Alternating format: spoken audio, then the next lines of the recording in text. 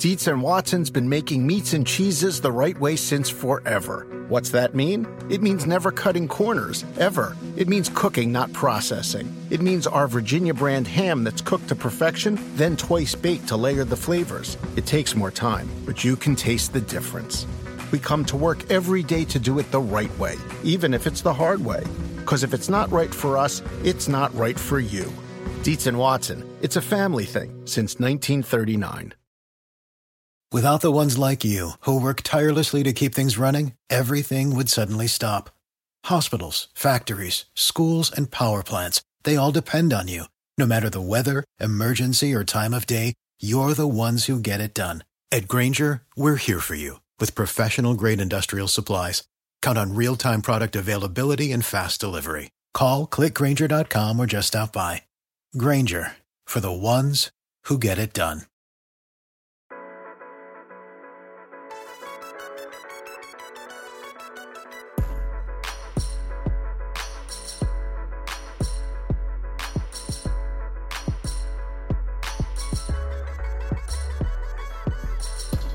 Hello, everybody. Welcome to A Good Football Show. I am Patrick Daugherty, joined today by Patrick Kerrane, where we will be continuing our division preview series with the AFC East. We will be joined by NBC Sports Boston's Tom Curran to discuss the Patriots, and the Athletics' Joe Buscaglia to talk about the Bills. Kerrane and I will then dive into the Jets and Dolphins. But first, it is our distinct pleasure to welcome in an institution of the Patriots beat, Tom Curran. And Tom, are we allowed to call you a coworker? Are you allowed to say you're coworkers with the fantasy nerds, or should we not ever refer we're all to under you the that umbrella. way? We're all under the umbrella. Like we worked with Johnny Miller. We all worked with Johnny Miller, right? When he was covering the golf. So that's true. Johnny That's Miller true. wouldn't know us if he tripped over us. So we're all under the golf channels. Yeah, we work with the people on SNL too. They're colleagues. Yeah, I work with Al Roker. Yeah, I work with Colin Jost. We're longtime with Keenan Mitchell, longtime coworkers with him. Right. So, yeah, I didn't want to. Look at the Irish Mafia descending on the listeners today too, huh? That's true. I know. What's the deal? There's this Tom. Tom is definitely an Irish first name. We not only have last names, we also have the first names. Noah. Yeah, I appreciate Tom's last name, Curran, is how people say my last name, Kerrane. So it's nice to actually have a Curran on it. I get a few Kerranes. Tom Curran. Oh, Curran, very popular. I think I wanted to say Curran for a long time until someone told me, no, it's Curran. And then I was just again, I didn't, since as a fantasy guy, I never want to upset a real football guy. So that's why before the show, Curran, right? That's one of the interesting things about the confluence of fantasy and beat reporters, which I would never call real journalists, is the field in the period of time, if I can drone for a second, you can, has been so leveled in terms of what we need to provide as writers who are covering the beat. Because I would do analysis previously when I started in 97 on the beat. I'd go through the stats and come up with, okay, they got this third down tendency and this is happening. And, the older writers weren't doing that, who were at the Globe and the Herald. They weren't parsing through all the game books. And we weren't using the internet in 97. We weren't going to NFL Jesus. So I was ahead of the curve. But now your general 11 and 12-year-old has so much at his fingertips that you as a 54-year-old writer better bring something, whether it be an institutional knowledge, whether it be historical perspective, whether it be access because you have an opportunity to talk to players, owners, coaches, agents, whoever. It's competitive because you guys are, as well as, or because you devote more time to it, more attuned to trends that we then have to catch up to. And we oftentimes spend too much time debunking said trends when in actuality. I was going to say, that's why I thought, we like to seize on your every last word or observation. You guys do get pissed at us with things and we're like, whoa, just a story, bro.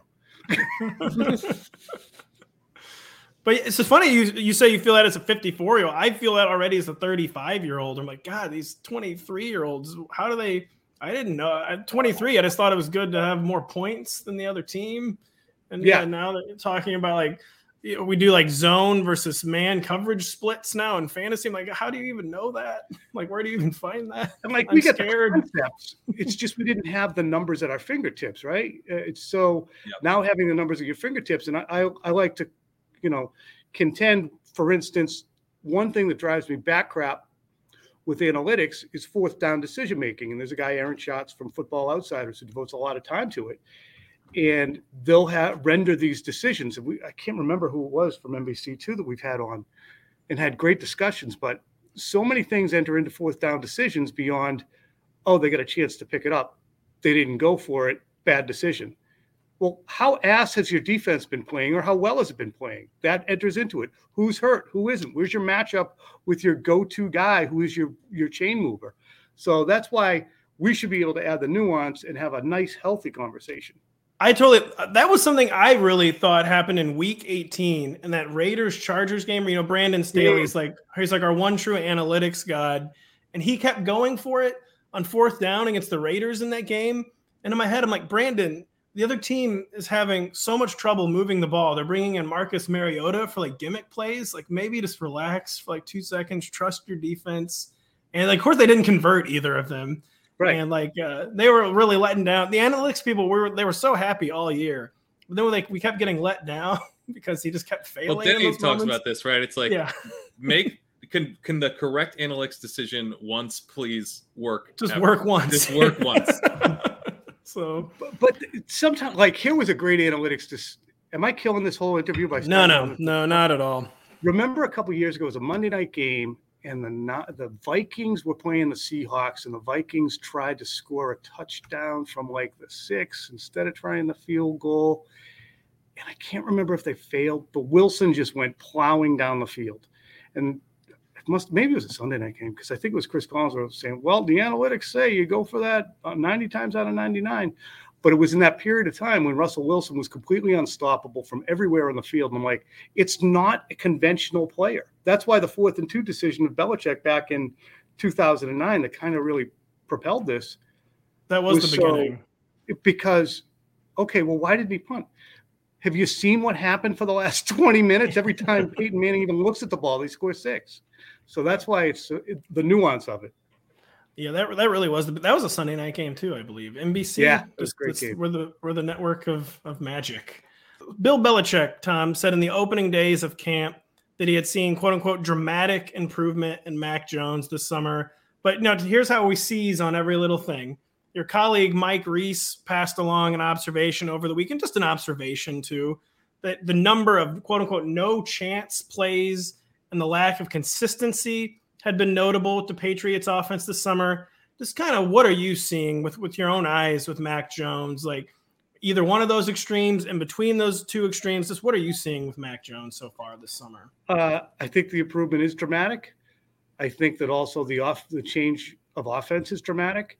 So as a result, you have, and I hesitate to call him a thoroughbred, but I will at the lack of a better synonym. You got a thoroughbred walking around in a corral who can't amp up his offense because the Patriots are in the midst of switching their offense from the option-based Earhart, Perkins, Weiss, McDaniels, Brady offense that was very complicated but very successful to running a little bit more of the Shanahan-McVay principles because they're easier to teach, easier to execute, better for college players coming out to understand. But this transition to that is depriving Mac Jones of building on 2021 and making him have to revert back to building in another offense. Mind you, too, to use an analogy, the offense, if it were science, is being taught by history teachers and Joe Judge and Matt Patricia. They're good history teachers. They know their way around the blackboard. I would sign up for their AP class. But they're not that great at the science yet. So that's why there's some no chance plays. No chance as a result of offensive line mistakes. No chance as a result of guys not getting open. No chance as a result of Mac saying, I don't think that's there. So it's not Mac Jones, it's the transition. We talked about analytics. And one of the things that popped for me last year was completion percentage over expected, which is kind of a analytics accuracy measure.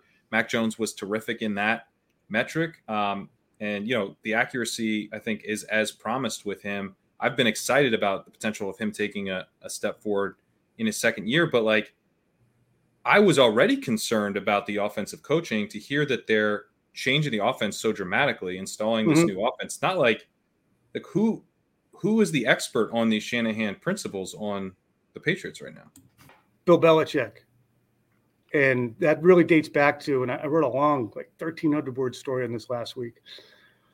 This isn't the Shanahan offense of Kyle Shanahan. It's the Shanahan offense of Mike Shanahan, which obviously filters through everything that we've come to see, which is stretch running plays to bootleg off of that to guys dragging at different levels across the field to oversimplify the whole thing.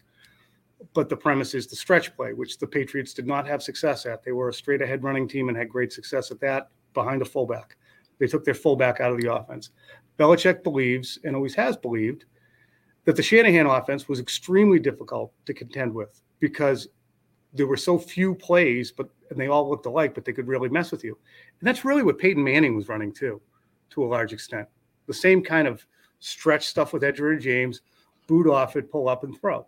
And that's on first and second down. Third down, you're basically throwing. But, 3rd and 8, you're dropping back. You're not faking anybody out too much. But, Belichick wants to make it simpler for his coaches, simpler for his players. And this is me theorizing. He hasn't said that specifically. But to listen to the way the players talk about it and just look at the obvious threads through this, the Patriots have over the years had a tiny little pool of wide receivers and players that they could bring into their offense because it was so hard to understand and master, because so much of it was based on telepathy with Tom Brady, that I think Belichick's like, well, you know why I suck at bringing in wide receivers? This offense is so hard. These idiots can't figure it out. So can I get another offense that all these other guys can walk in and start playing like, and I use idiots in a joking way. Yeah.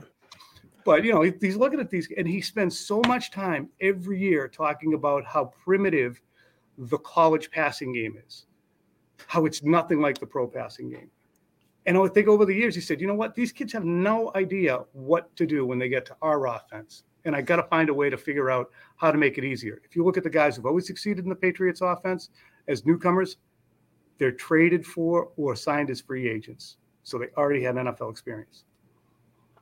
That's really interesting. Yeah, so that's just a very tried and true trope of 21st century NFL football. Just how many receivers, especially like you said, young receivers, come in and just totally flopped in that extremely complex offense, and which has helped kind of contribute to this sense amongst fantasy players. I feel like that the Patriots are impossible to forecast because we never know who's going to succeed in this offense. We never know who Bill is really going to trust. So who does it look like the top target is in the Patriots system is this year? Because we just kind of feel like we're all guessing. We know Jacoby Myers is a target hog. We know Devontae Parker is brought in to be the outside guy. We know Kendrick Bourne is kind of it's a horrible internet meme right now. He's the guy who's got that dog in him. He's a really tough chain. I know. Sorry, Tom. Really tough chain mover, touchdown scorer. And who is the top target in this? I would put all my chips on Kendrick Bourne. All of them. Wow. Guy caught 55 of the 70 passes he was throwing last year as a wide receiver. He ran for $125 on 10 carries.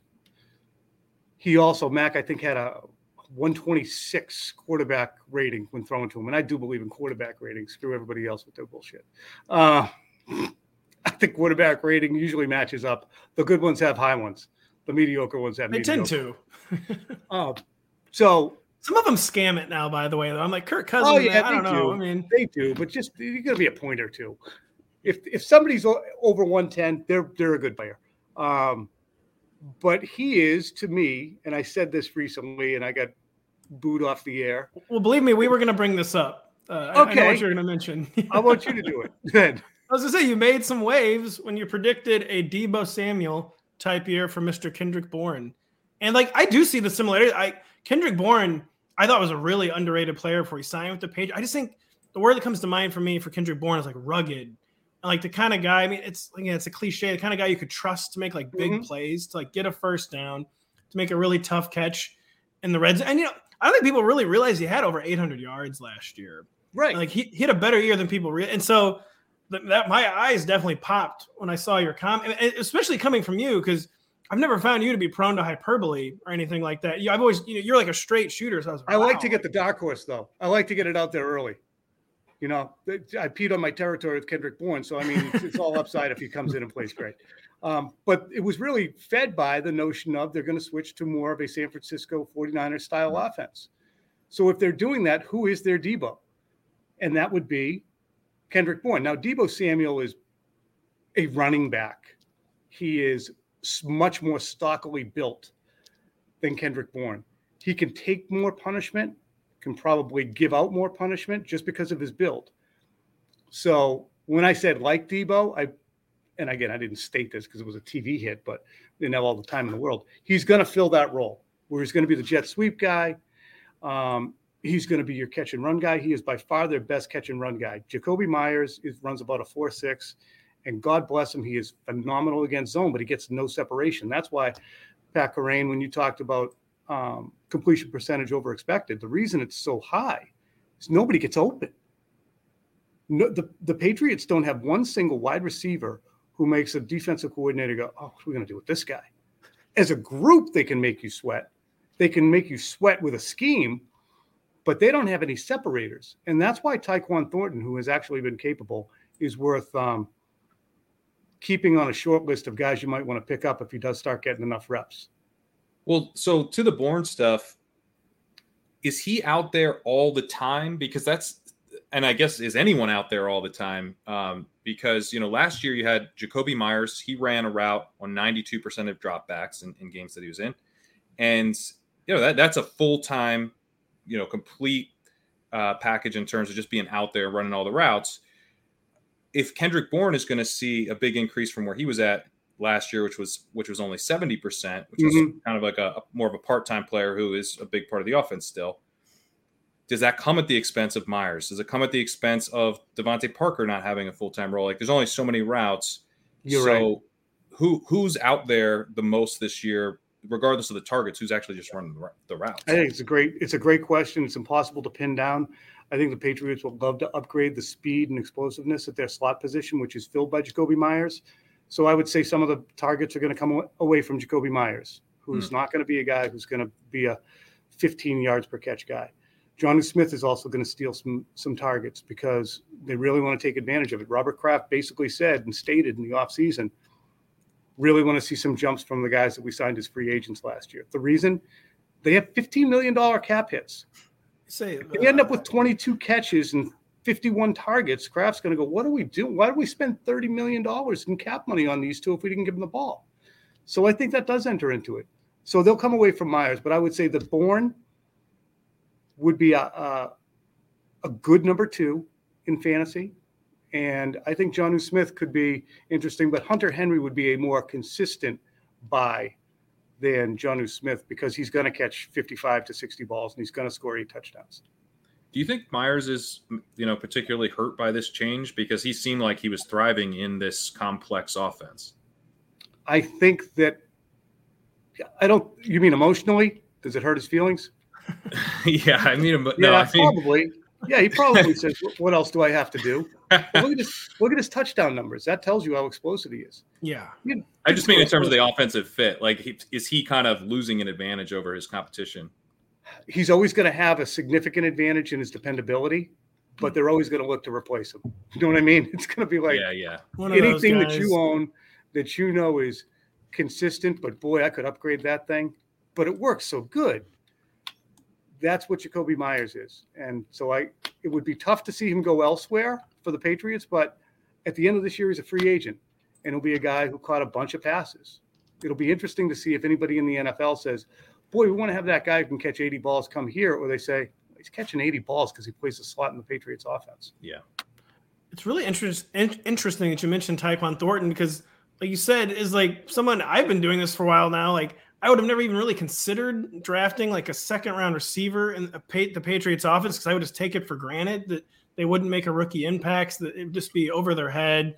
Bill wouldn't trust them. But, if things are getting simpler, who do you see – making more noise on the outside this year, the rookie or the trade addition, Devontae Parker? I think they're going to have such drastically different roles. Parker is basically what N'Keal Harry was supposed to be. Same build, same athletic ability in terms of being able to high point the ball. Just plays harder than Harry did, though. He'll use his body and box people out, whereas Harry would put his body there and then get run through. Thornton is just an absolute elk. I mean, it's just ridiculous to watch the way he accelerates with minimal effort. And as a wide receiver, there's we know how eccentric wide receivers can be. This is a polished, professional, mature, taking my business seriously wide receiver. So he's got upside, but I think that Parker would be more of, you're exactly right, Dr. Kerrane. The targets are going to come from somebody. Even if you throw the ball 40 times a game. There's not enough. Yeah, it's weird because like you said, see 5 or 6 of them. That's like the conundrum of the Patriots offense, because like you said, there's no individual player who like will scare an opposing defensive coordinator, but it's a very deep group. So that makes it very, very hard in fantasy. We haven't even mentioned Nelson Aguilar is still here as well. Is he going to have a role? Because if he has a role, this is going to be very difficult for fantasy because it just feels like no one's out there for all the routes. I just don't think he's going to have a role. Okay. I don't think he's not going to make the team just because of the cost of cutting him and carrying dead money.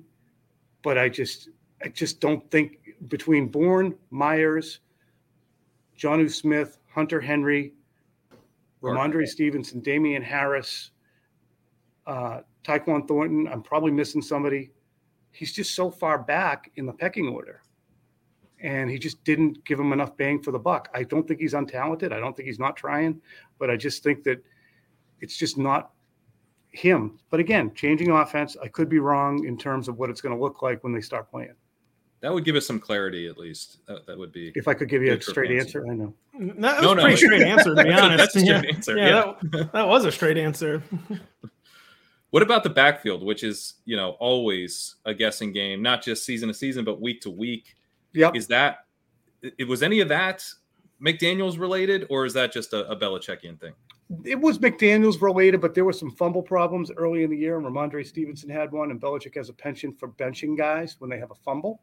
That he does. Which is all cute and adorable when Tom Brady's the quarterback and you can go out and roll out there and win against virtually anybody, no matter who's out there. But when you're already fighting with one hand tied behind your back, in some ways, because Jonnu Smith wasn't playing well and Aguilar was an afterthought, you can't just try and be making points when you have a rookie. So I think one interesting aspect of the running backs is they've always had the water bug third down back, which has been interchangeable like the slot and been an absolute beast for producing stats. I think Ramondre Stevenson is going to see more third down and maybe all 3 down usage than in the past. So, watch for him to dive into some of the Harris stuff and make him a late round running back add too, if you think that, that's something you want to have, because he could be productive some weeks. We are very excited. He is currently going ahead of Damian Harris in fantasy drafts. So. Probably should be. I mean, he is an absolute beast. What about Ty Montgomery and James White? Is someone going to be? I know James White's very much a question mark, but if it's not James White, is it Ty Montgomery and kind of that Brandon Bolden, James White role? Or it sounds like you're saying maybe Ramondre can take on some of that role in a meaningful way. Yeah, but you still are going to have a guy, just like you are alluding to, Pat, and that's most likely, I would think, going to be Ty Montgomery, just based on these first 8 practices where we haven't yet seen any real reps against, an opposing defense. But Montgomery catches everything thrown to him. He's in the right spot, and he's getting a ton of reps. So basing it on that, and James White, the last time we saw him, had a significant limp still from hip surgery. So I would say Montgomery would be your early bet for that third down back if they go conventional. Well, Tom, excellent stuff. We know you got to get out of here and maybe go listen to Mr. Belichick, and yes, maybe put in a good word. Tell him you liked a good football show. There's 2 nice young Irishmen who might, tell him to come on the show, basically, is what I'm saying. Bill, have you ever seen a good football show? Bill, have you ever played fantasy? Ask him if he's ever played fantasy football. Oh, he went off on that the other day. You guys don't have that? He did. Yeah, no, actually did. I did see that. There's no such thing as a good football show unless it's a game. There is no such thing to Bill Belichick. All right, boys, I got to get out there. Thank you very much, Tom. Awesome stuff. We'll be parsing it endlessly for weeks. Hopefully we keep it in context. Well, and disclaimer to all of it, it was August 8th. I had no idea. Thank you so much, Tom. Awesome stuff at NBC Sports Boston from Tom Curran. And we will be right back after this with the Athletics' Joe Buscaglia. The longest field goal ever attempted is 76 yards. The longest field goal ever missed? Also 76 yards. Why bring this up? Because knowing your limits matters, both when you're kicking a field goal and when you gamble. Betting more than you're comfortable with is like trying a 70-yard field goal. It probably won't go well. So set a limit when you gamble and stick to it. Want more helpful tips like this? Go to keepitfunohio.com for games, quizzes, and lots of ways to keep your gambling from getting out of hand. There are any number of reasons you might consider selling your home. To move closer to family, live within a smaller budget, or just wanting a change of scenery. Whatever your reasons, having to figure out all the various housing market trends in your area may not be what you signed up for. That's where an agent who is a Realtor comes in. Realtors have the expertise to help you find the right price and navigate the process to sell your home in a way that's right for you. That's who we are. Realtors are members of the National Association of Realtors. When you need mealtime inspiration, it's worth shopping Kroger, where you'll find over 30,000 mouth-watering choices that excite your inner foodie. And no matter what tasty choice you make, you'll enjoy our everyday low prices, plus extra ways to save, like digital coupons worth over $600 each week. You can also save up to $1 off per gallon at the pump with fuel points. More savings and more inspiring flavors make shopping Kroger worth it every time. Kroger, fresh for everyone. Fuel restrictions apply. The Fantasy Football Expo presented by NBC Sports Edge is coming to Canton, Ohio this weekend. Join some of the top experts in the country, including our very own Patrick Daugherty, that's me, Patrick Kerrane, Denny Carter, Lawrence Jackson, and Kyle Dvorchak at the only true Fantasy Football Expo in the country. Tickets are available at thefantasyfootballexpo.com. Use promo code NBCPass at checkout to save $20. It is now our distinct pleasure to welcome in the Athletics' Joe Buscaglia for some Bills talk. Joe, when we first started citing you at RotoWorld, it was kind of like permanent winter for the Bills with figures like Rex Ryan and E.J. Manuel. Now you get to cover a team has a perennial MVP contender, they're a perennial Super Bowl contender, and I don't. This isn't even really a question. I'm just kind of happy for you. Not that bad teams we know provide good copy, but yeah, you've experienced a real 180 on the Bills beat. Yeah, my first year covering them was back in 2010, and they started the year 0-8. And then Ryan Fitzpatrick stormed forward and finished the year 4-4. The Bills were obsessed with Cam Newton the entire year, blew the first overall pick. They wound up picking 3, getting Marcel Darius. And, it all comes full circle because the guy that they wanted at 3 and they thought they were getting, Von Miller, is now here in Buffalo. So, full circle. I was still in, it looks like I'm in a jail cell right now, but I was in one of these dorm rooms back then at St. John Fisher University. And still going strong here as they come here for a few weeks every year. And we have been going strong citing you for seriously over a decade. And I hope that I've been saying this to a lot of people this summer. I hope we've kept you in context mostly. Because I appreciate it because when I first started, I was doing I was working at a sports radio station in town. And who the hell cares what I have to say? And you guys have been great to me. I love it. Anything you guys ever need, I'm always in. I think, Evan Silva identified you as a talent early on, and He was very correct. And you have been our go-to. Yeah, he's the best, and you've been our go-to Bills dude for seriously a decade. So I guess we might as well start going on this 2022 season, Joe, and we'll just start where every fantasy manager wants to talk about, Gabriel Davis. The drumbeat of camp praise has been steady, on the heels of his 8-catch, 201-yard, 4-touchdown divisional round performance. You said, and again, I try to keep this in context. It was a team scrimmage on a Friday evening. You said he was the best pass catcher on the field Friday night. You weren't slighting Stefon Diggs or anything. You just said Gabriel Davis looked like the best pass catcher on the field Friday. For lack of a better way to phrase this, is this happening? Is Gabriel Davis going to be an every snap player this season? Is he going to take the next logical step on the way he ended 2021? Well, he's definitely going to be an every snap player.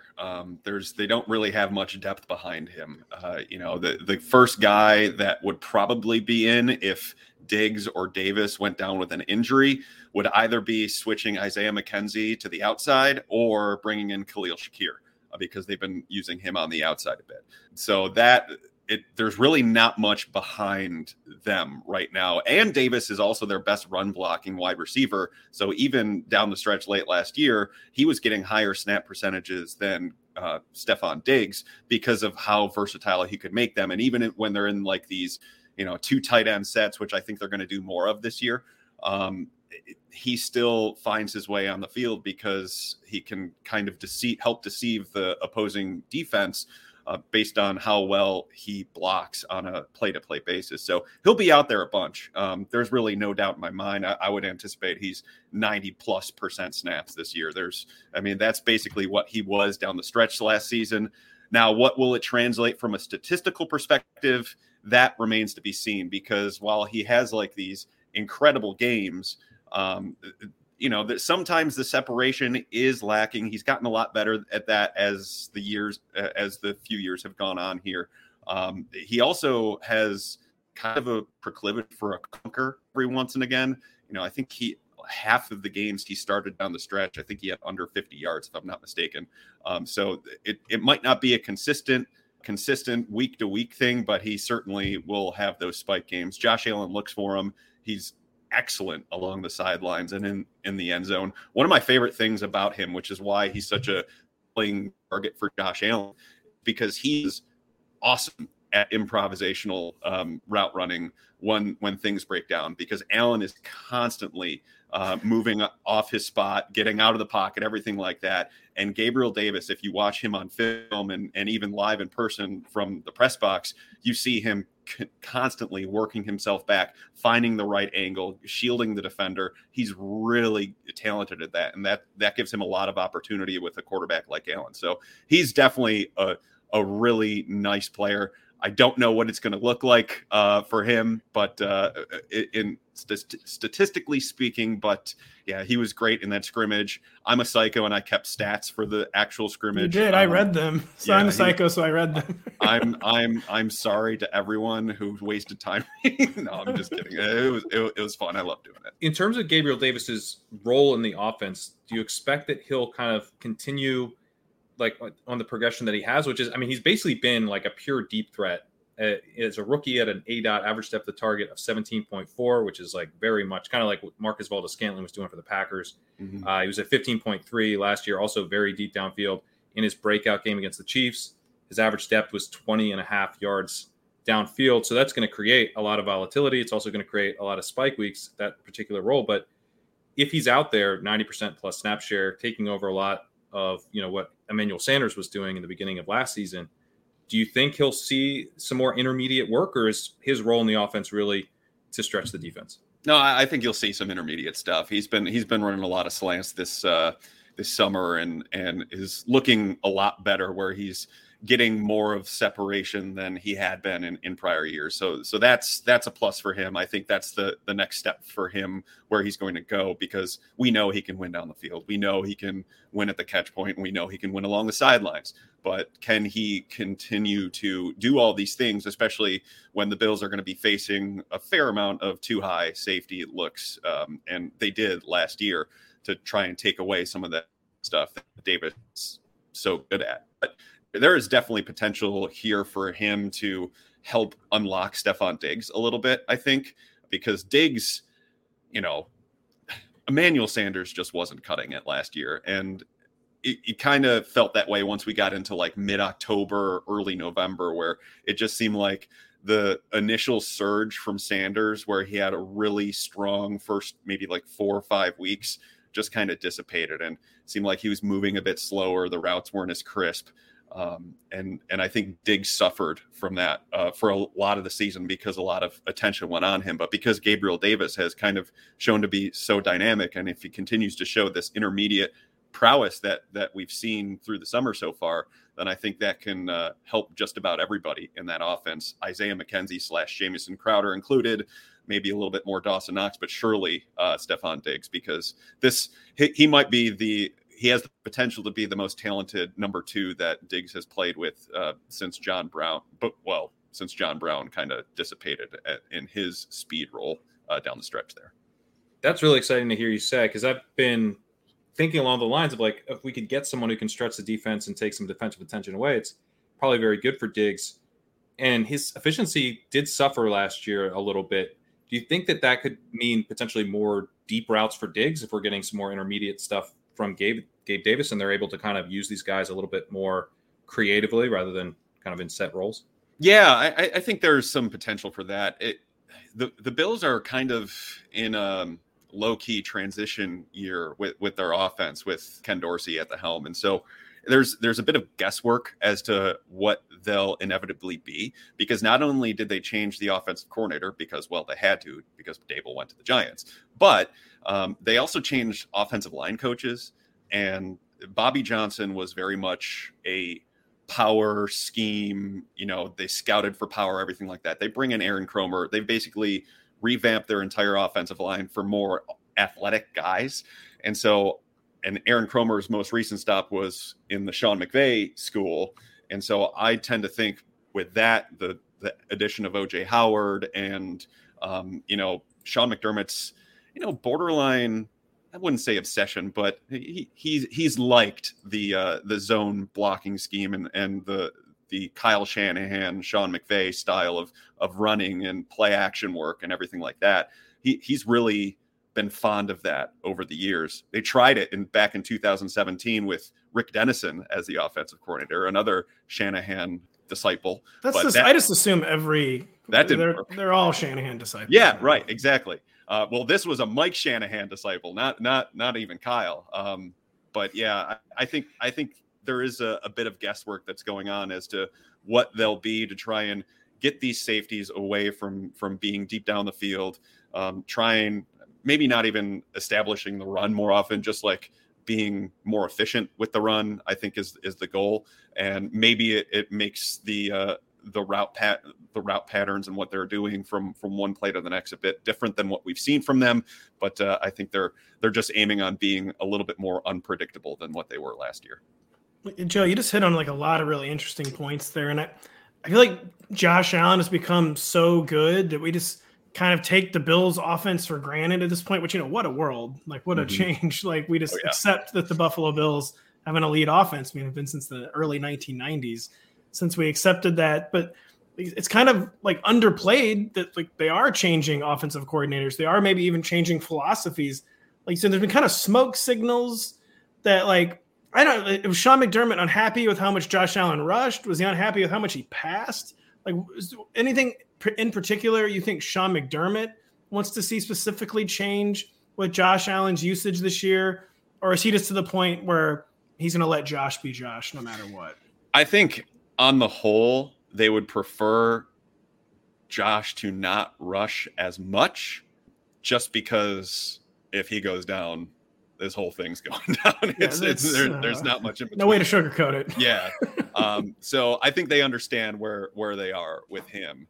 And he did set a career high in rushing attempts last year. Now, obviously, he had an extra game, but be it as it may, that he was still an efficient runner and everything like that. I think what maybe they want to get away from is more of the designed runs. Like, you don't want to take it completely away from him, but that's why getting, this idea of a more efficient run game, like maybe it's not running the ball more than they did in the past. Maybe it's just running the ball more effectively with Singletary, with James Cook, with Zach Moss, who, by the way, he's not going away. We've been reading your missives, and we've been sadly reporting on them. Like, that's the kind of thing where like we don't want to post this, but many apologies to everyone out there. That's fine. Yeah. But yeah, I think that would be the ideal approach for them. I don't think they want to go into the season and be like, hey, 55-60% run team. That's just not them. They know who they are. But I do think there is a slight amount of variance involved with this year, especially because Dorsey's a first-time offensive coordinator. Like, the big question that I have coming into the season is how much of an impact will McDermott have with having a say as to how the offense goes as compared to what it just was with Brian Daboll, because when they hired Daboll, they gave him complete autonomy. McDermott is, mixing in with the offense a bit more when Dennison was around, but Daboll had been an offensive coordinator before. They just gave him complete control. It went off like gangbusters. He was great, obviously super talented, creative mind, everything like that. But what happens now that, McDermott has been in the league for 5 years and going into his 6th season? What happens because Dorsey will be calling plays for the first time in his career? He has concepts, he has creative ideas, but what happens when things start to go awry in a season, and how do they respond? That's the biggest question I have with them. In terms of the backfield, we saw the last time we saw the Bills, Devin Singletary against the Chiefs had 100% of the backfield snaps, and really throughout the end of the season was consolidating that backfield. And it was, one of the biggest, one of the highest percentage of snaps going to the lead back of any backfield in the league. But now, you're talking about Zach Moss still having a role and still being involved. And obviously they selected James Cook in the second round, and they did sign J.D. McKissick until he then signed back. AKA it was clearly a priority to add a pass. Which, by the way, I think Brandon Beane is still mad about. Yeah, that's fair. So we've of course the Commanders. That's kind of thing that can only happen with the Commanders. But I digress. We've seen lots of signals that they want to move away from this Singletary only backfield. But what do you expect it to look like? How big can the James Cook role be? Is there a chance they eventually do kind of have a lead back like they did at the end of last year? Is this going to be a 2 to 3 way committee? I think it'll be a 2 to 3 way committee. I think what happened last year happened because they just could not wind up trusting either Zach Moss or Matt Breida down the stretch.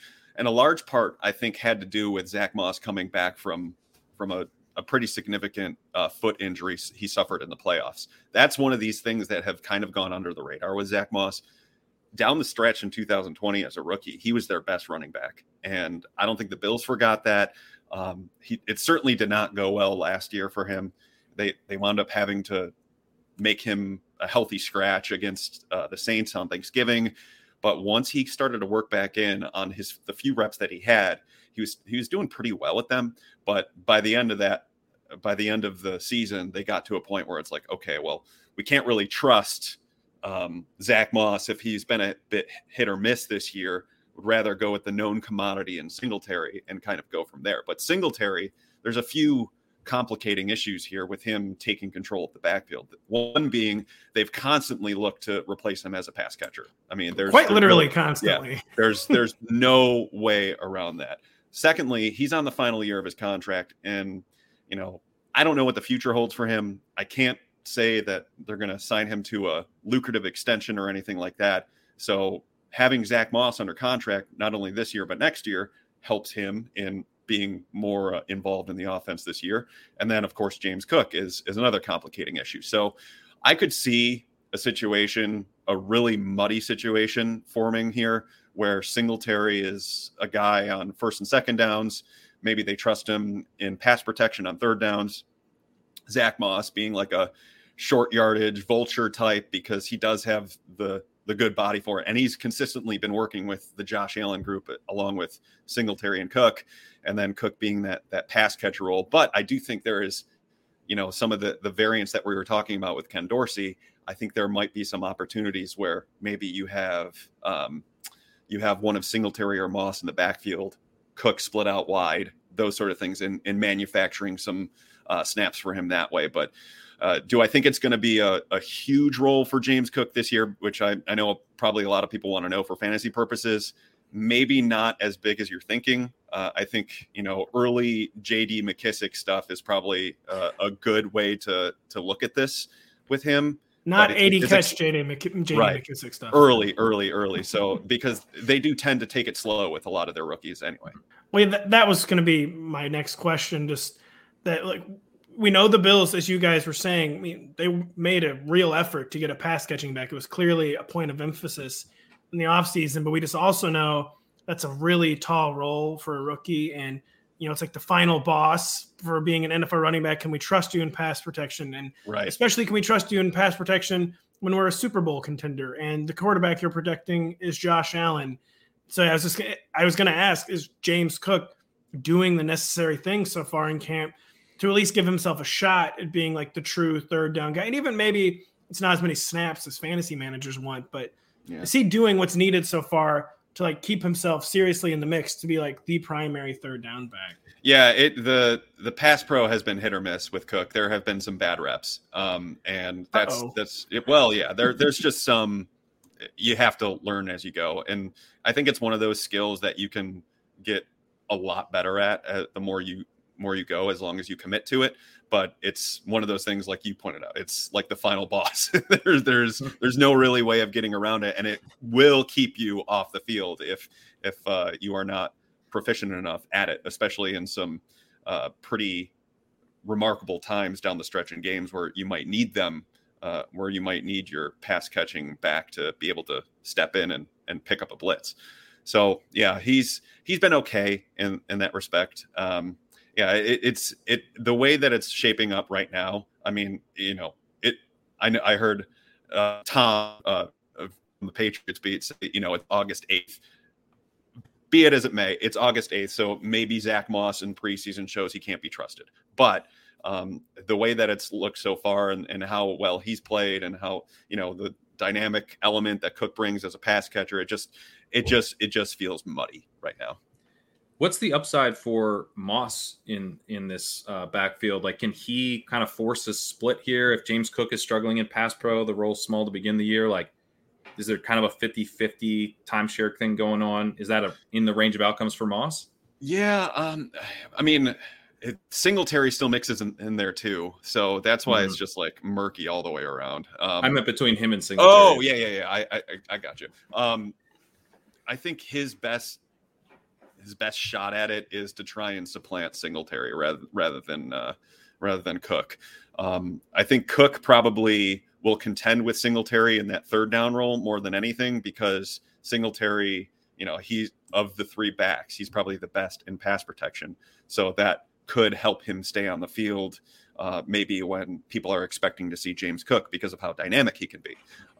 So that would, I think, if Moss can kind of fill his way into that role, because they do like him and he has been good in the past. It's like I said, it's muddy, and I'm sorry I don't have a distinct answer for you. No, we demand complete and final ansers on August 8th, because well, sometimes the answers we need is no. Sometimes we just need the answer we need is like an acknowledgement of uncertainty. Like, okay, we were probably a little too bullish on that. Yeah, it's funny. My observation on the Bills' backfield is this is funny. Like, they've tried the 2 or 3 man committee for so long. Like, post snow game fiasco last year is when they kind of like fully committed to Devin Singletary, and like, it's when they finally actually had a little success. But I also understand why you don't fully commit to Devin Singletary. But it's just right. It's interesting that we're kind of back to square one. Yeah, he's just not all that remarkable as a runner. Like, he has some really nice games, but is he going to give you a dynamic element catching out of the backfield? No. Is he going to? That's where he really struggles. I feel like he's just not an explosive pass catcher. Lowest yards per hour in the league last year. Yeah, that I believe it. And is he going to burn a defense for a long touchdown? No, he doesn't have that skill set. Is he a goal line back? No, he's small. So he's just kind of, like I said, unremarkable. And I think there's a lot to the fact that the Bills were sniffing around pretty heavily on in the top backs in the draft. And I'm fairly certain that if they were not able to move up to get Kaiir Elam, that they would have been very interested in moving down and drafting Breece Hall this past year. So there is that element to it too. Joe, we know you're busy. We'll get you out of here in just a second, but we can't let you leave without asking about the slot situation where there's intrigue with Jamison Crowder and Isaiah McKenzie. McKenzie's been working ahead of Crowder for a lot of the summer, and you reported earlier he was one of the true stars of the early days of camp.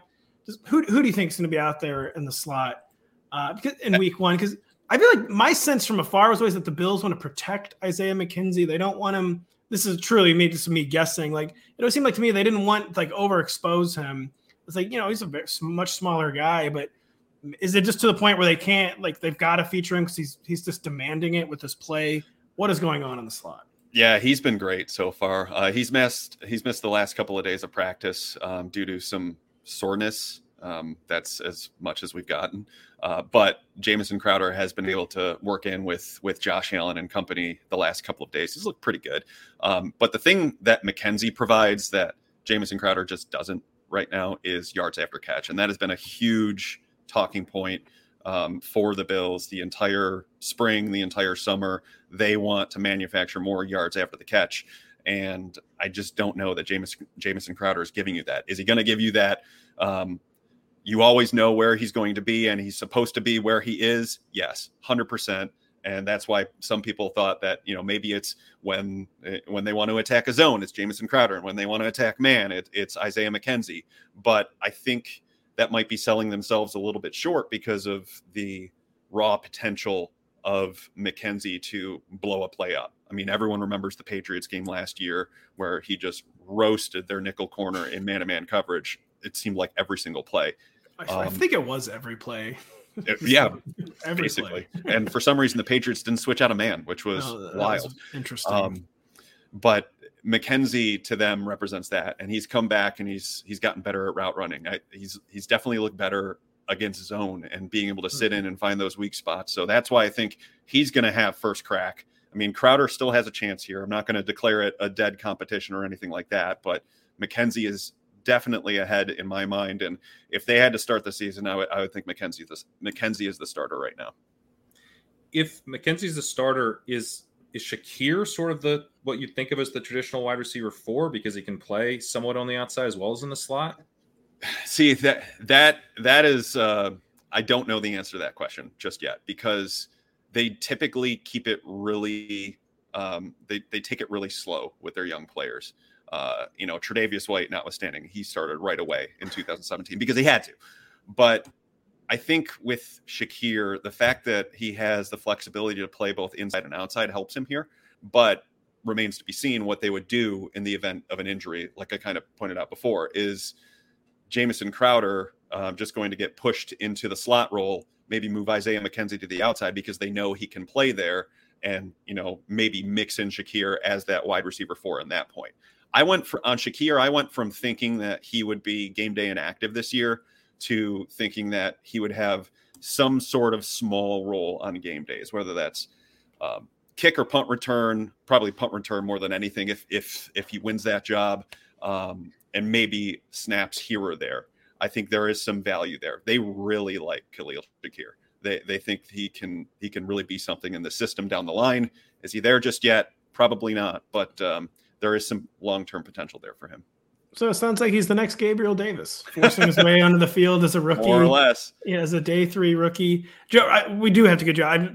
Dawson Knox. Fantasy managers aren't really talking about Dawson Knox this summer. I think it's kind of taken for granted he will regress.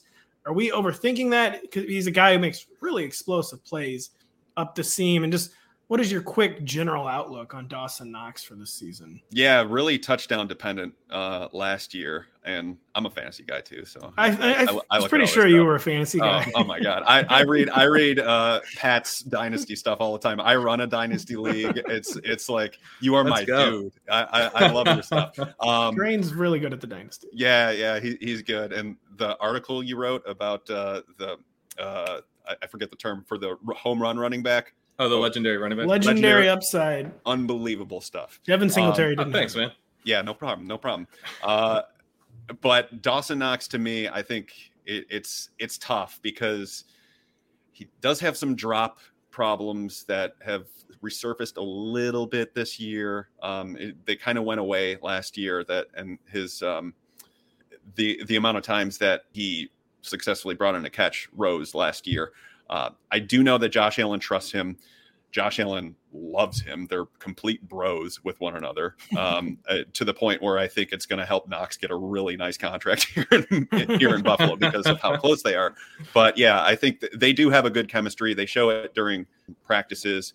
Is it going to result in him potentially being a top 5 fantasy tight end? I would probably err against that just because, Davis, Diggs, even McKenzie, You throw that in there, and I mean, it's just a lot of stuff going on with this passing offense. But I will say they might do a little bit more 2 tight end stuff, which could lend itself to more opportunity for Knox. But I'm probably not like itching to draft him if it's me. Well, Joe, thank you so much. We know time is very precious this time. Although Tom Curran claimed to us he wasn't even that busy right now. Luckily you caught me. Practice happens in the mornings, and I just filed, so I got all the time in the world. I just got to drive back to Buffalo tonight. That's it. Yeah, Tom was acting like, oh, it's all like NFL marketing. It's not even. It's like I'm not laying bricks. Yeah. That's basically it. I have no idea like why what I do is as popular as it is, like from people reading it and listening to the stupid things I have to say about football. But hey, here we are. I'll take it. No, and we know, kidding aside, you are extremely busy this time of year. So we really, really appreciate you taking the time to join us. We really appreciate that you let us cite you and don't get mad. And we try to contextualize your contextualizations faithfully and accurately. But just awesome stuff with The Athletic for Joe Buscaglia at Joe Buscaglia on Twitter. And Joe, just thank you so much for joining us. Yeah, I appreciate you guys for everything you've done for me over the years. I appreciate it. We appreciate the information, and we will continue to use it. So enjoy the rest of camp, Joe. Thanks, guys. That was Joe Buscaglia from The Athletic. Truly one of the best beat writers in the entire industry. We really, really appreciate him taking the time. And now Pat and I will take the time to talk about the New York Jets and Miami Dolphins right after this. The longest field goal ever attempted is 76 yards. The longest field goal ever missed? Also 76 yards. Why bring this up? Because knowing your limits matters, both when you're kicking a field goal and when you gamble. Betting more than you're comfortable with is like trying a 70-yard field goal. It probably won't go well. So set a limit when you gamble and stick to it. Want more helpful tips like this? Go to keepitfunohio.com for games, quizzes, and lots of ways to keep your gambling from getting out of hand. It's one thing falling in love with a house, picturing yourself moving in and calling it home, and quite another navigating the world of price negotiating, mortgage lenders, and finding the budget that works best for you. An agent who's a Realtor can make understanding that world easier. Realtors have the expertise, access to proprietary data, and tools to help you get from imagining living somewhere to actually doing it. That's the kind of help we can provide. Because that's who we are. Realtors are members of the National Association of Realtors. Life is a highway, and on it there will be many chicken sandwiches. But there's only one McCrispy. So go ahead and hit the turn signal if you know about this juicy gem of a detour. Prep for your draft with the latest player rankings, projections, and more in the NBC Sports Edge Fantasy Football Draft Guide. It's powered by RotoWorld, the premier source for player news and fantasy information. Take advantage of our preseason special and get the draft guide for $5 when you use promo code DRAFTGUIDE at checkout on NBCSportsEdge.com/draft guide. Well, Pat, we've got two really good guests, and now we got two really good Pats to talk about two maybe good teams, ? Probably not. You're cracking me up with these transitions. I've been listening to the Denny podcast, and there's been some hit or miss transitions there, but two in a row here. I'm the transition king. That's the thing, is I really go for it. And so sometimes when you really go for it, like a auteur movie director, like a auteur musician, when you try to make every album your masterpiece, some will flop. That's got a real concept album going here. It's beauty. That's me with the transitions. Most of the time, I just have so much respect for the craft. They're going to be good. But then I overreach sometimes, and they go down like the. You gotta learn where the limits are. Yeah, exactly. I'm just probing what the limits. It's August, I'm just probing what the limits of the transitions are. Pat and the Jets are probing what the limits of the Zach Wilson-led offense is, and I'm just. You did it. Oh, you got there. I did it. I land the plane there.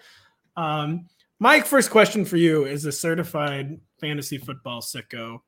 Is how safe do we feel treating Elijah Moore as the Jets' unquestioned number one receiver, a team that used the top 10 pick on a wide receiver, a team that still has Corey Davis on a huge contract, Elijah Moore like a second-year slot guy. Are we comfortable with him being clearly the guy to treat as the number one receiver for the Jets in fantasy? I'm not that comfortable with it. I haven't been very comfortable with it the whole time. That we've been drafting, which basically the Super Bowl. Say for you, I think you started during the halftime show. Yeah, during the halftime show of the Super Bowl. Yeah, that's when you get your first drafts in. But yeah, I've never been super comfortable with his ADP, which has been kind of in the 6th round, and it started to fall a little bit. And also, we're starting to hear from camp that he is the guy, and so that has made me get on board a little bit more with the Elijah Moore hype train. He did have a very good rookie season. He was a very good prospect. He was efficient in yards per route run in college. He was efficient in yards per route run in his rookie season. And, that's saying something for an offense that was not efficient overall. He's a little bit undersized, weighed in at the combine at 178, but I believe he's playing around 190 or higher now. And he showed that he can play on the outside, which I think is a big, big deal for a player of his size. He's also 5'9". So, for him to be able to play outside, definitely a big question mark entering the league. And we've gotten some good evidence that he can. But then they draft Garrett Wilson. And, Garrett Wilson is an outside wide receiver. And they took him with the 10th pick in the draft. Elijah Moore was a 2nd-round pick the year before, and partly because of that draft capital, but partly because Garrett Wilson is just really productive at Ohio State. I think Wilson is a better prospect than Moore. Doesn't necessarily mean everything, since we have a rookie season for Moore, and Garrett Wilson is going to be a rookie. Elijah Moore entering his 2nd year, you would expect him to have more of a chance to be productive in his 2nd year. But that down the stretch could be a real issue for Elijah Moore if Garrett Wilson lives up to basically, I would say, borderline elite prospect profile. I think he's a similar level of prospect as Jaylen Waddle and CeeDee Lamb and Jerry Jeudy. He's a very, very good prospect. So in an offense that probably can't support more than one fantasy relevant wide receiver, no, I am a little bit nervous about Elijah Moore, even at a slightly cheaper ADP than he had. And Garrett Wilson is always very cheap in these drafts. You can get Garrett Wilson in the 9th round, basically every draft you want. So it is difficult for me to be super, super excited about Moore, but I don't want to be betting against Elijah Moore this year. It's just that I also want to be betting on Garrett Wilson at this ADP. As you kind of alluded to, Elijah Moore is the wide receiver 32 currently at Underdog. Garrett Wilson's outside the top 50. And that is just what I get hung up on, the data point of they use the top 10 pick on a wide receiver. And that's just very scary when you're a slot man, especially. But the things with Elijah Moore is, as a rookie, he was the guy last summer. He was the guy who all summer was taking over Jets practice. We started hearing that mini camp, wow, Elijah Moore. We were getting the reports Elijah Moore is the best player on the field type of stuff. And so that's kind of happening again this summer. He produced the 4 different quarterbacks as a rookie: Josh Johnson, Mike White, Joe Flacco, Zach Wilson. Part of it was because there weren't compelling other targets, but he was commanding targets from 4 different quarterbacks as a slot man rookie. That's pretty compelling. And I still, at the end of the day, I think I feel comfortable betting on Elijah Moore, but I certainly understand the hang up about this team used the top 10 pick. And yet Corey Davis is making $12 million a year. So it's just kind of a strange situation. I was a little worried. The Corey Davis thing was part of the reason that I was worried about Moore, because Davis is an outside wide receiver through and through. He's not going to be in the slot. He's not going to be a big slot. I don't think so. Yeah, he would be. He would be if they did. He would be if they did. Yeah. But I was worried. I was okay. So Corey Davis, who saw a ton of targets when he was actually on the field last year, huge target per route run from Corey Davis, and seems like they want him to be a part of the offense. Down the stretch, are we seeing Corey Davis and Garrett Wilson playing on the outside and into wide receiver sets? Is that the alignment? And that has had me nervous. But this training camp stuff has me feeling no, we're not going to see that. If they view Elijah Moore as the clear number 1 guy, he can play out wide. He played out wide on 70% of his snaps last year. That is not. Really? I actually didn't know that, nor would I have guessed that. I had to double check. I was looking at Elijah Moore here that I wasn't quoting Corey Davis. He was actually 71%. So I guess we're forgetting about the greatness of Braxton Berrios in the slot. That concerns me a little bit to hear Braxton Berrios' name, because you'll hear him, from the beat reporters. They're still talking about Braxton Berrios having an important role in the offense. Yeah, and so that's not. We don't want a rotation on a bad offense. We want all the routes. We want 95% of the snaps and routes going to Elijah Moore and Garrett Wilson, ideally. And maybe we won't have that, but I'm starting to feel better and better that we will, at least with Moore, and that in 3 wide receiver sets, sure, Moore probably kicks into the slot, but in 2 wide receiver sets, we're looking at Moore and Davis, and then eventually Moore and Wilson.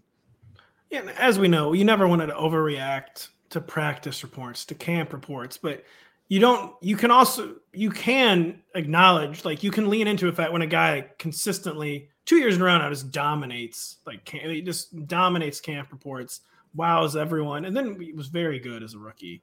Like, you can lend credence to Elijah Moore again, kind of like blowing up Jets camp. And Corey Davis, by the way, in terms of contract stuff, is like one of the easiest cut candidates in the league. Like, they're going to move on from him after the year. So these young guys, I think, have to disappoint to not displace him by the end of the year.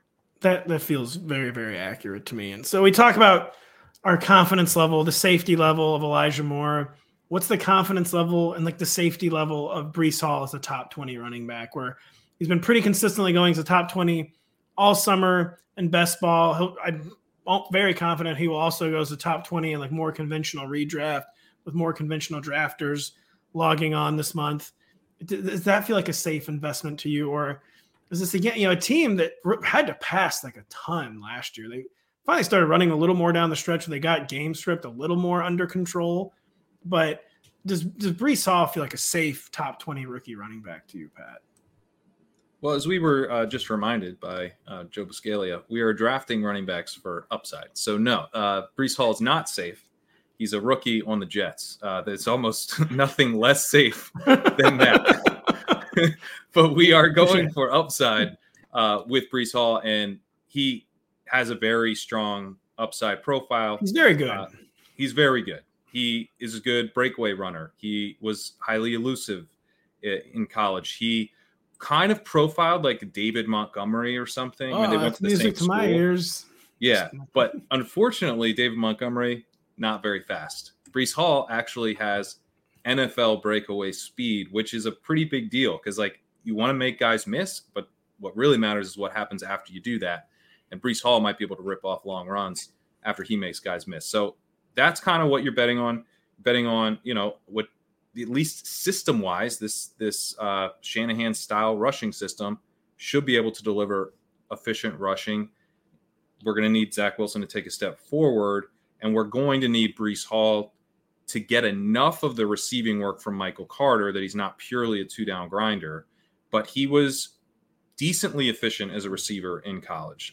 Not like this special receiving prospect, but I would say kind of similar to Cam Akers or that type of archetype where he's going to be fine as a receiver if they want to use him that way. And kind of similar maybe to a Jonathan Taylor, where he's not going to be like a satellite back type in the receiving game, but he can get moving quickly. He can have big plays through the receiving game. So that's really the bet with Breece Hall. When he's going at the 4 or 5 turn, I love it. When you have to take him more in the mid 4th, which is typically where he's at now, not as nice, but I have no issues, taking a crack at his upside there. I do just think you'll see more of a run game commitment from the Jets this year, who, again, were amongst the league leaders in pass attempts last year. They played at a very fast pace too, and this was just because they were frequently down multiple scores. And I think they like their defense a little bit better this year. They, of course, used a top 40 pick on Breece Hall. And I do think it'll be a slightly better overall run game environment for whoever the Jets lead back is, and the Jets lead back is going to be Breece Hall. So I do think that maybe, while it is inherently risky, Jets lead running back, I do think they're going to try to make the environment better. And so Breece Hall has a very, very strong profile, and breakaway speed is the thing that David Montgomery has really been lacking. And I do think Breece Hall has that. And I think you can have a reasonable degree of confidence in Breece Hall as a top 20 running back. Yeah, I think it's the type of bet that, in the dead zone and everything, you want to take bets on the unproven guys who we think might be really talented. It's usually those guys who break out of that range rather than guys who we're projecting volume for, because if we're projecting a ton of volume for you and you're not going in the first 2 rounds, probably a reason for that. So speaking of an unproven guy who might be really talented, Pat, we have Zach Wilson. And really, kind of no way to sugarcoat. It was a horrid rookie season. He did, after he came back from injury, cut down on the interceptions. That was like the bare minimum for what he needed to do, was cut down on his turnovers. He did do that, but there wasn't like any corresponding increase in like big plays or big production. He just wasn't a very good quarterback at all last year. But again, he did take the first step to cut down those turnovers. They're building around him, or they hope they have a building blocks at tackle. They hope they have building blocks at receiver now. They hope they have a building block at running back. Does Zach Wilson intrigue you at all in super flex leagues?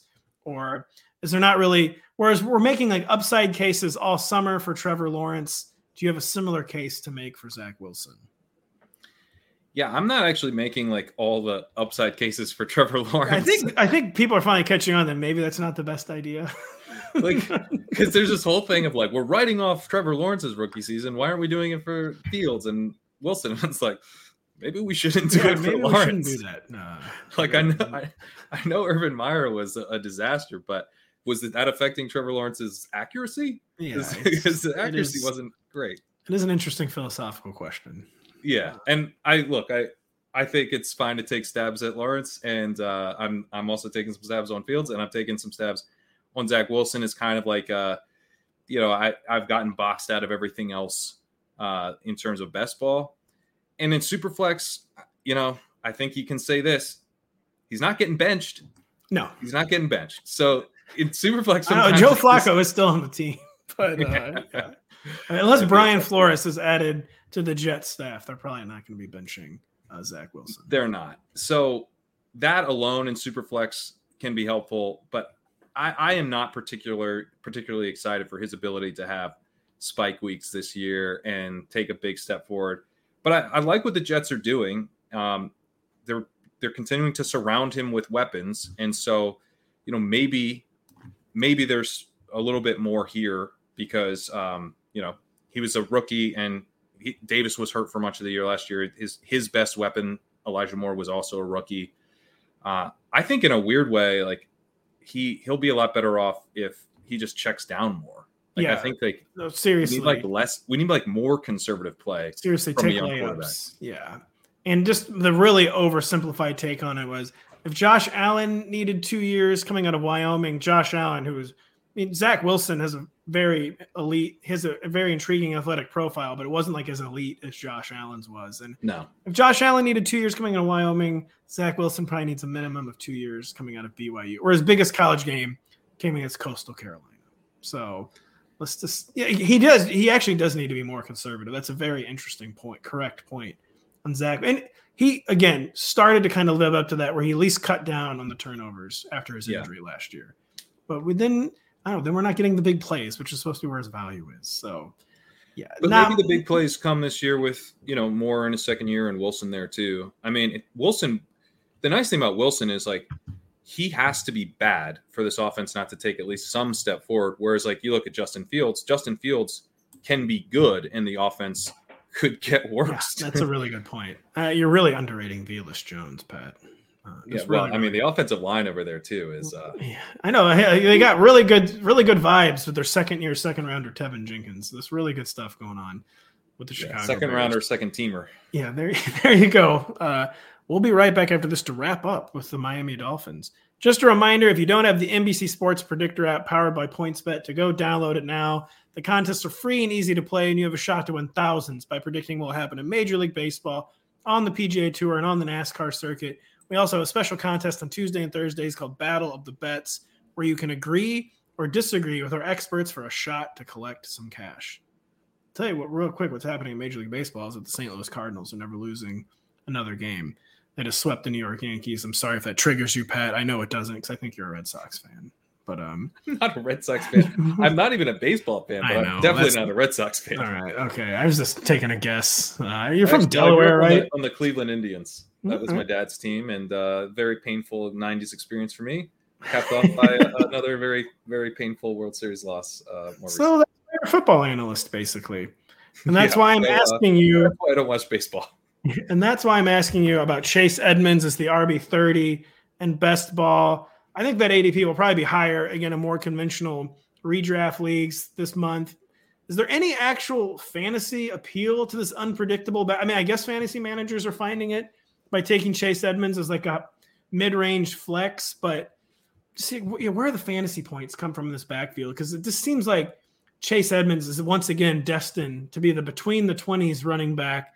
And then what? It's Sony Michel at the goal line. It's Raheem Mostert when they want like a change of pace, big play. Just where is the fantasy appeal in this Dolphins backfield? And is the answer it's just Chase Edmonds between the 20s? Well, I mean, so this is a backfield where I'm betting on everyone, basically, not Myles Gaskin. I'm betting on Sony Michel, Raheem Mostert, and Chase Edmonds. Edmonds goes in a range where if you've gone true zero running back in these best ball drafts, he's sitting right there for you in like the 9th round. And it's just an easy pick, 8th, 9th right there. Like you can get a guy who is going to have a role for sure. And, might start the season pretty well as well. Maybe Sony earns a bigger role over time and it becomes more of a muddled committee over time. But I think Edmonds probably gets the first crack at the starting job, given the money they gave him. You would hope. Seems like a good fit. Yeah, you'd hope. It is a Shanny disciple, so you never really know. Yeah, but I think like week 1 through 4, we're probably feeling okay about Chase Edmonds' role or whatever. So even if it then gets away from him. So I kind of like him as like my RB1 in those types of builds. And I agree with you. I think his ADP will probably rise. But, if you have to take him in the 7th, 8th of a managed league or something, I think that's probably okay as well. And then because we know who Chase Edmonds is so thoroughly that he's not going to be used at the goal line whatsoever, then that creates opportunities to take the other running backs who are both basically free. So Sony Michel definitely jumps out to me a little bit more because, I could see him being used more at the goal line. And if specifically we're betting against Chase Edmonds having a goal line role, then Sony Michel probably the better bet than Mostert for that specifically. But on the other hand, we know Mostert knows this scheme super, super well. He's super fast. The reports have been that his speed has been back. I am definitely nervous about Mostert, though. He's 31 years old. He's coming off a knee cartilage repair, which is not what you want. I mean, that's definitely – that really worries me. That's like, is his knee going to hold up for an entire season? So I've started to – before I was kind of Mostert over Michel a little bit, and now I've flipped that. I kind of lean Mostert. I kind of lean Michel over Mostert, but I think both guys are totally fine best ball picks and, good in managed leagues as kind of last round dart throws as well. I think you have to lean Michel too, just because you can point to what the upside is with him. The upside is that he will score touchdowns, we think. Yeah. Or with Mostert, even if he's healthy, like I feel like his ideal role is like just being a true change of pace back, someone you put in, maybe in a hurry up offense, like just opportunities. We try to get him in space to use his speed. And just, I feel like the natural role for a 31-year-old known for blazing speed who can't stay healthy is to be a cop back. And I don't see like a goal line role developing there, obviously. And just like the one thing you can identify with Chase Edmonds backups is that Sony Michel will probably get a chance to score some touchdowns.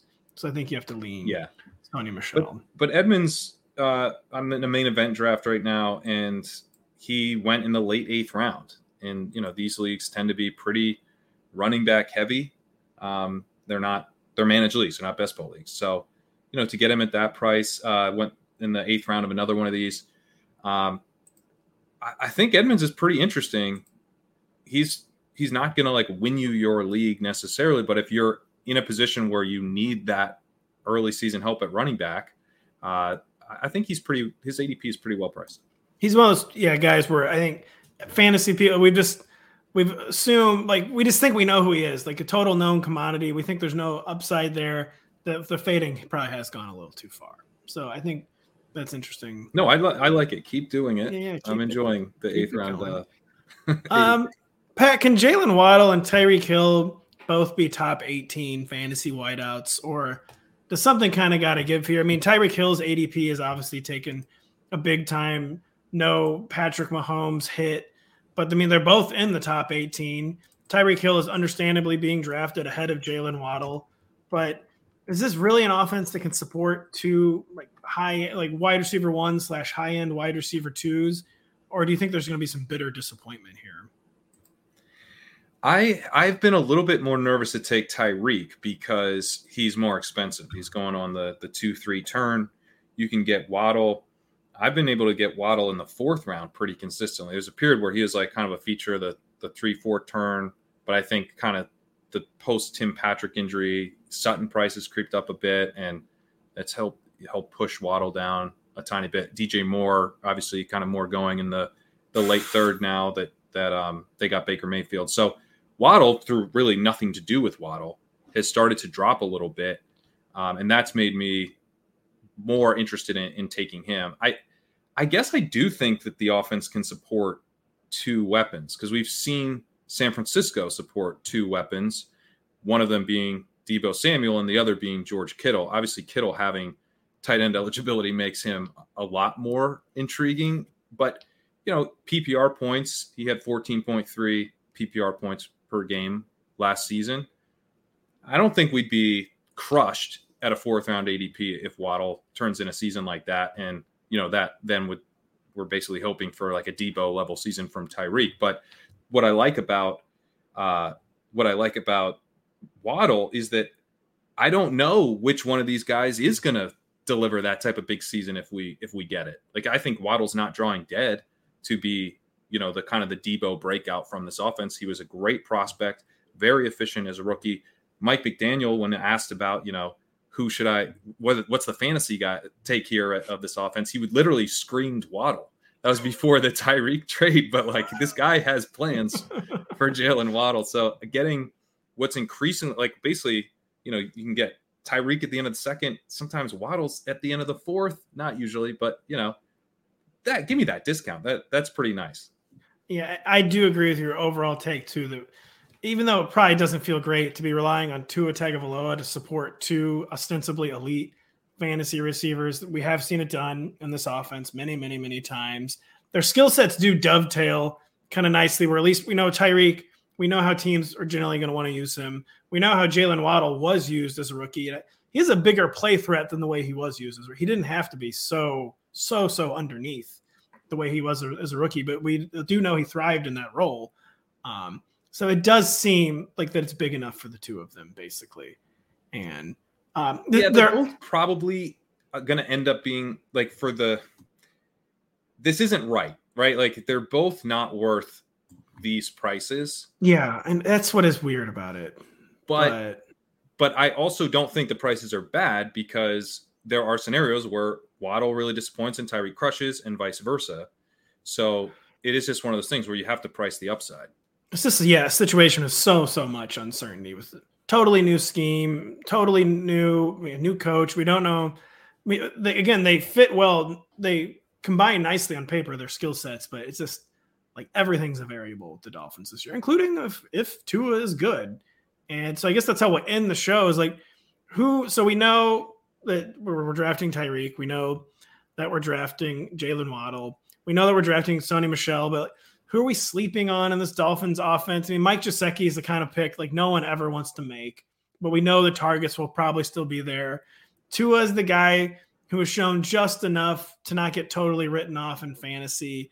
Is there anyone else who in this offense beyond the obvious names and Edmonds, Tyreek, and Waddle excites you? I mean, I guess if anyone. No one. All right, there we go. No. Man, I don't think this is a good football show for today. I don't think this is an ancillary pieces type of offense. Like, I think Kendrick Bourne a couple years ago in San Francisco had a couple long plays or whatever. And then, he's kind of done that. He did that last year for the Patriots. Like we'll probably get some of that from Cedric Wilson. I think we're going to see a tight end by committee probably. Gesicki is a committee type because he's just a pass first guy. Like he basically needs to be in a committee. He can't block. No, he can't block at all. And the tight end blocks in this offense, like they're not. Oh, yeah, if I know one thing about Shanny, he really likes blocking. Like really, really likes blocking to the point where even if he traded up for you as a receiver, he will not play you if you don't block well. So we're so used to like single back stuff, right? Like they're going to use a fullback in this offense. So you can't really have a fullback, a blocking tight end, and a guy who's just there to run routes, who's, officially a tight end. Like, because Gesicki's not that dynamic of a receiver. He's never been super efficient in yards per out run. He's fine, but like I think he'll have some of his traditional role, but I also think this is a team that has a lot of depth actually at tight end. A lot of the depth is all guys who can block. Yeah, it's all guys who you never ever pay any attention to in fantasy, but you are correct that it actually is a very, very deep tight end group. Yeah, so lots of options, lots of competition. So I'm not really touching Mike Gesicki. His ADP is super weird to me. It's outside the top 12, but it is weird. He's still like in the top 15. And yeah, I wrote this up for the site when talking about Pat Freiermuth, who I'm also completely fading. Like, it just gets to a point where I'm just like, are you better than Tyler Higbee? And if the answer is not like definitely yes, I'm not drafting you because Tyler Higbee's free. Tyler Higbee's basically like 14th, 15th round. I'll just wait. And Everett's right there. I like Everett fine too. Fant. Like those guys are all. Why would I spend the extra capital? And there is some opportunity cost in that range because there's really high upside running backs in that range. So I don't know. I just don't get this Gesicki stuff. And then, yeah, there's no other wide receivers that really jump out here. If you think about how this offense is likely to run, they're probably going to be very run heavy. They're going to be creative with their passing game, probably an efficient passing game, one built around Tua's accuracy, allowing guys to have yards after the catch with precise throws. But that's what we see from Jimmy G. Jimmy G doesn't have any fantasy value, even when he's supporting weapons. It's all, he doesn't run, doesn't have a ton of big plays. So you're getting reception value from the pass catchers, and you're getting, guys who are really efficient on the routes that they do run. I think we'll see very, very similar things in Miami this year. This is also an offensive line was horrific last year. Real bad. It won't be good this year. I think maybe it will be a little bit better. They finally invested in it like a little bit, the offensive line. Which is good. I think that'll be really, really nice for Waddle and Tyreek and the running game a bit. But again, this is not looking like really fertile fantasy territory where we gotta figure out who's the wide receiver 3 and, got to get the tight end, got to build stacks. Durham Smythe. It's more, got to stack Durham Smythe. That's what you got to do. I bet we pick up Durham Smythe in our tight end premium week 7 bunch of what's the big week? Is week 9 the big waiver wire? The Bye-Apocalypse, I can't remember. The Bye-Apocalypse, yeah. But we'll pick them up. Durham Smythe will be out there, and we will be out there because this show is over. That was a horrible transition. Horrible. We'll be out of here in just exactly. I should have said we'll be out of here. But I think this is our longest show in quite some time. That's because we had so much good stuff from Tom Curran and Joe Buscaglia. Again, thank you so much to them for joining us. Really, really good information on 2 really fascinating teams. The 2 different perspectives. The Patriots trying to sort out their weapons, reestablish themselves.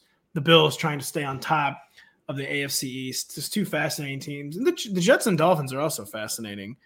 But we got some really good stuff from you, Curran, on them. So thank you for listening so much. We'll be back tomorrow, actually, with Denny Carter to close out our divisional preview series with the NFC East, where we'll be talking about the Eagles. We'll be talking about the New York Giants. We have some special guests again. So thank you so much for listening today. Thank you again to Joe and Tom. Thank you to Pat. And thank you to you for listening. We'll be back later this week. A lot can happen between falling in love with a house online and owning it. Between imagining living there and breathing in your new home for the first time. Having an advocate who can help you navigate the complex world of financing, inspections, negotiating, analyzing the market, and talking through any anxieties that may pop up, that can make all the difference. That's what the expertise of a Realtor can do for you. Realtors are members of the National Association of Realtors and bound by a code of ethics, because that's who we are. When you need mealtime inspiration, it's worth shopping Kroger, where you'll find over 30,000 mouth-watering choices that excite your inner foodie. And no matter what tasty choice you make, you'll enjoy our everyday low prices, plus extra ways to save, like digital coupons worth over $600 each week. You can also save up to $1 off per gallon at the pump with fuel points. More savings and more inspiring flavors make shopping Kroger worth it every time. Kroger, fresh for everyone. Fuel restrictions apply.